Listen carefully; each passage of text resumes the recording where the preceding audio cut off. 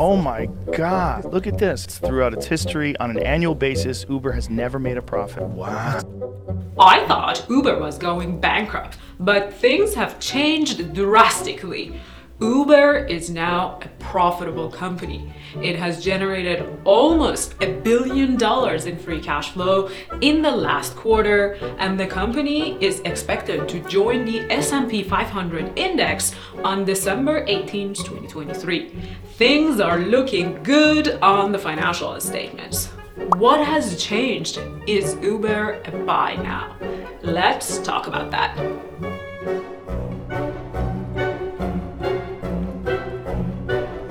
I am Huda, founder and CEO of Stockcard, a fintech startup from California that helps you do your fundamental stock market research better and faster. On this show, I share detailed fundamental analysis, like today's episode on Uber, or fascinating investing-related stories, like the episode on how Charlie Munger used to invest. If you are new here, join us by subscribing. Uber is now a much different company than just a ride-sharing business. It offers a variety of rides, ranging from riding with your pet to riding on a two-wheeler and tricycles in certain markets.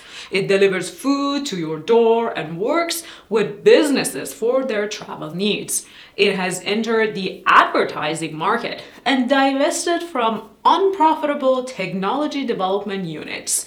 It has a rational and a steady CEO, while its CFO is leaving, but it is expected to join the S&P 500 index very soon, thanks to becoming a GAAP profitable and free cash flow generating enterprise. Let's break down Uber's fundamental strengths.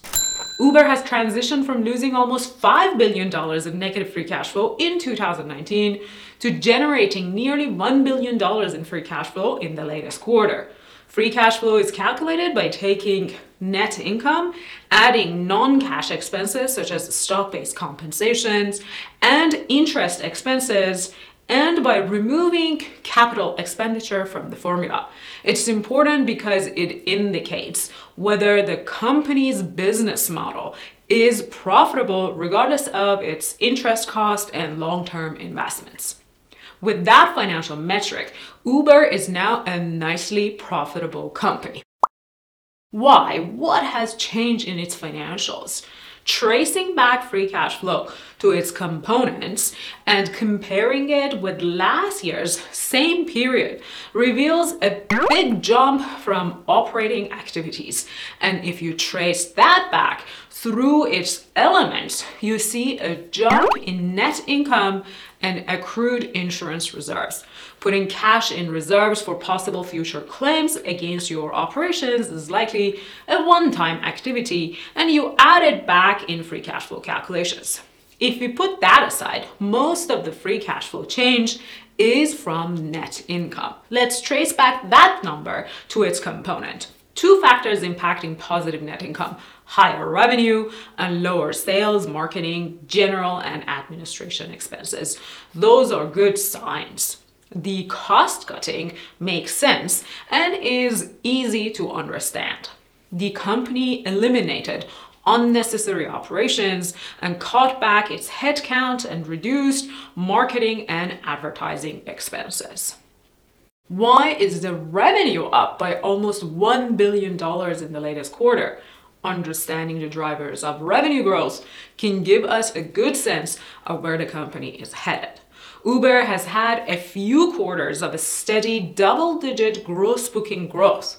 According to the company's CEO, the growth is thanks to a strong travel season because travelers are among the most steady segments of Uber's customers. And the strength of travel segment has even surprised Uber's executives. CEO Dara Khosrowshahi talks about how future growth comes from international expansion, subscription to Uber One subscription program with 15 million members who use multiple Uber products more often than others, and the introduction of new products such as Uber for teenagers, Uber for pets, and so on.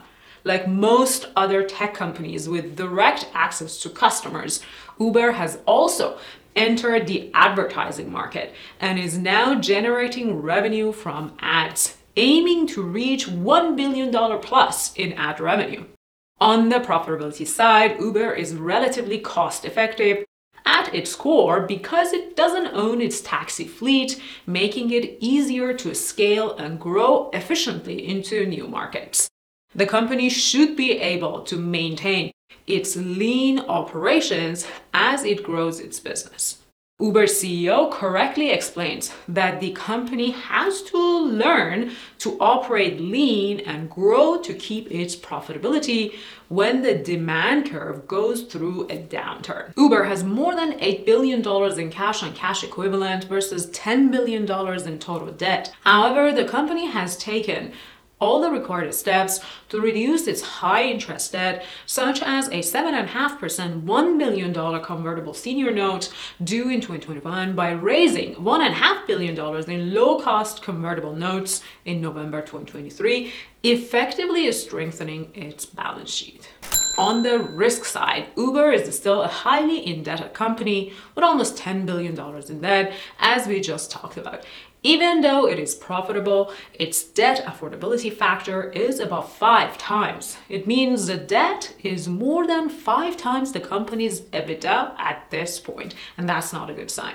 Additionally, the company has always been fighting regulatory backlashes in several markets. For example, this year, Uber and its competitor Lyft were forced to pay drivers $328 million in wage disagreement settlement. You also see the impact of such regulatory backlashes on the company's financial statement in the form of one-time payments and reserve allocation for future lawsuits and settlements.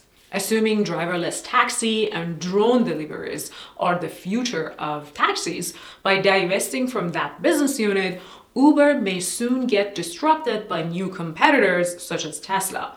In a way, the company is sacrificing future market leadership over today's profitability. But at the same time, with today's profitability, there is a company that can lead the market in the future. While technological competitive advantage is a concern, Uber seems to be on the right track. We are down to valuation assessment. Since Uber has recently become profitable, its PE ratio is extremely high, above 100 times. Its forward PE, which takes future earnings to calculate the PE ratio, is still high at above 50 times. The price to sales ratio is hovering near 4 times, indicating investors believe Uber will be much more profitable and a bigger company than it is right now. The primary ride-sharing market is expected to grow by 7% and food delivery by 22% per year. Combining the two, Uber operates in a market with an average rate of 15% compounded annual growth rate. With that growth rate, Uber would take 10 years to grow its revenue by 4 times. So for the valuation to make sense, Uber needs to keep growing top line and expand its profitability simultaneously. This is an over-optimistic valuation. Honestly, I am very impressed by Uber, mostly because I had no idea this company was on such a nice fundamental track record. I am worried about its debt and valuation, but I appreciate its ability to keep growing and the CEO that has proven himself to be a reliable leader. Would I buy it now? I don't think so. There is too much good news compiled about Uber at this point. The recent profitability, the news of joining S&P 500, and revenue growth that has even surprised the CEO and his team per their own confession during their latest earnings are examples of those good news. I want to buy Uber when no one is talking about it. For that reason, it goes to my watch list at this point. Last week, when I broke down the fundamental reasons behind Affirm's 100% stock price jump, I told you that in 2024, I plan to revamp my personal portfolio and only hold a maximum of 20 stocks. That makes me very conservative in saying yes to stocks with lots of debt or high valuation like Uber. To see if a firm made it to my 20 stock portfolio, last week's episode is a good next video to watch now. Let me know in the comments what you decide to do with Uber as a stock, and I'll see you next time.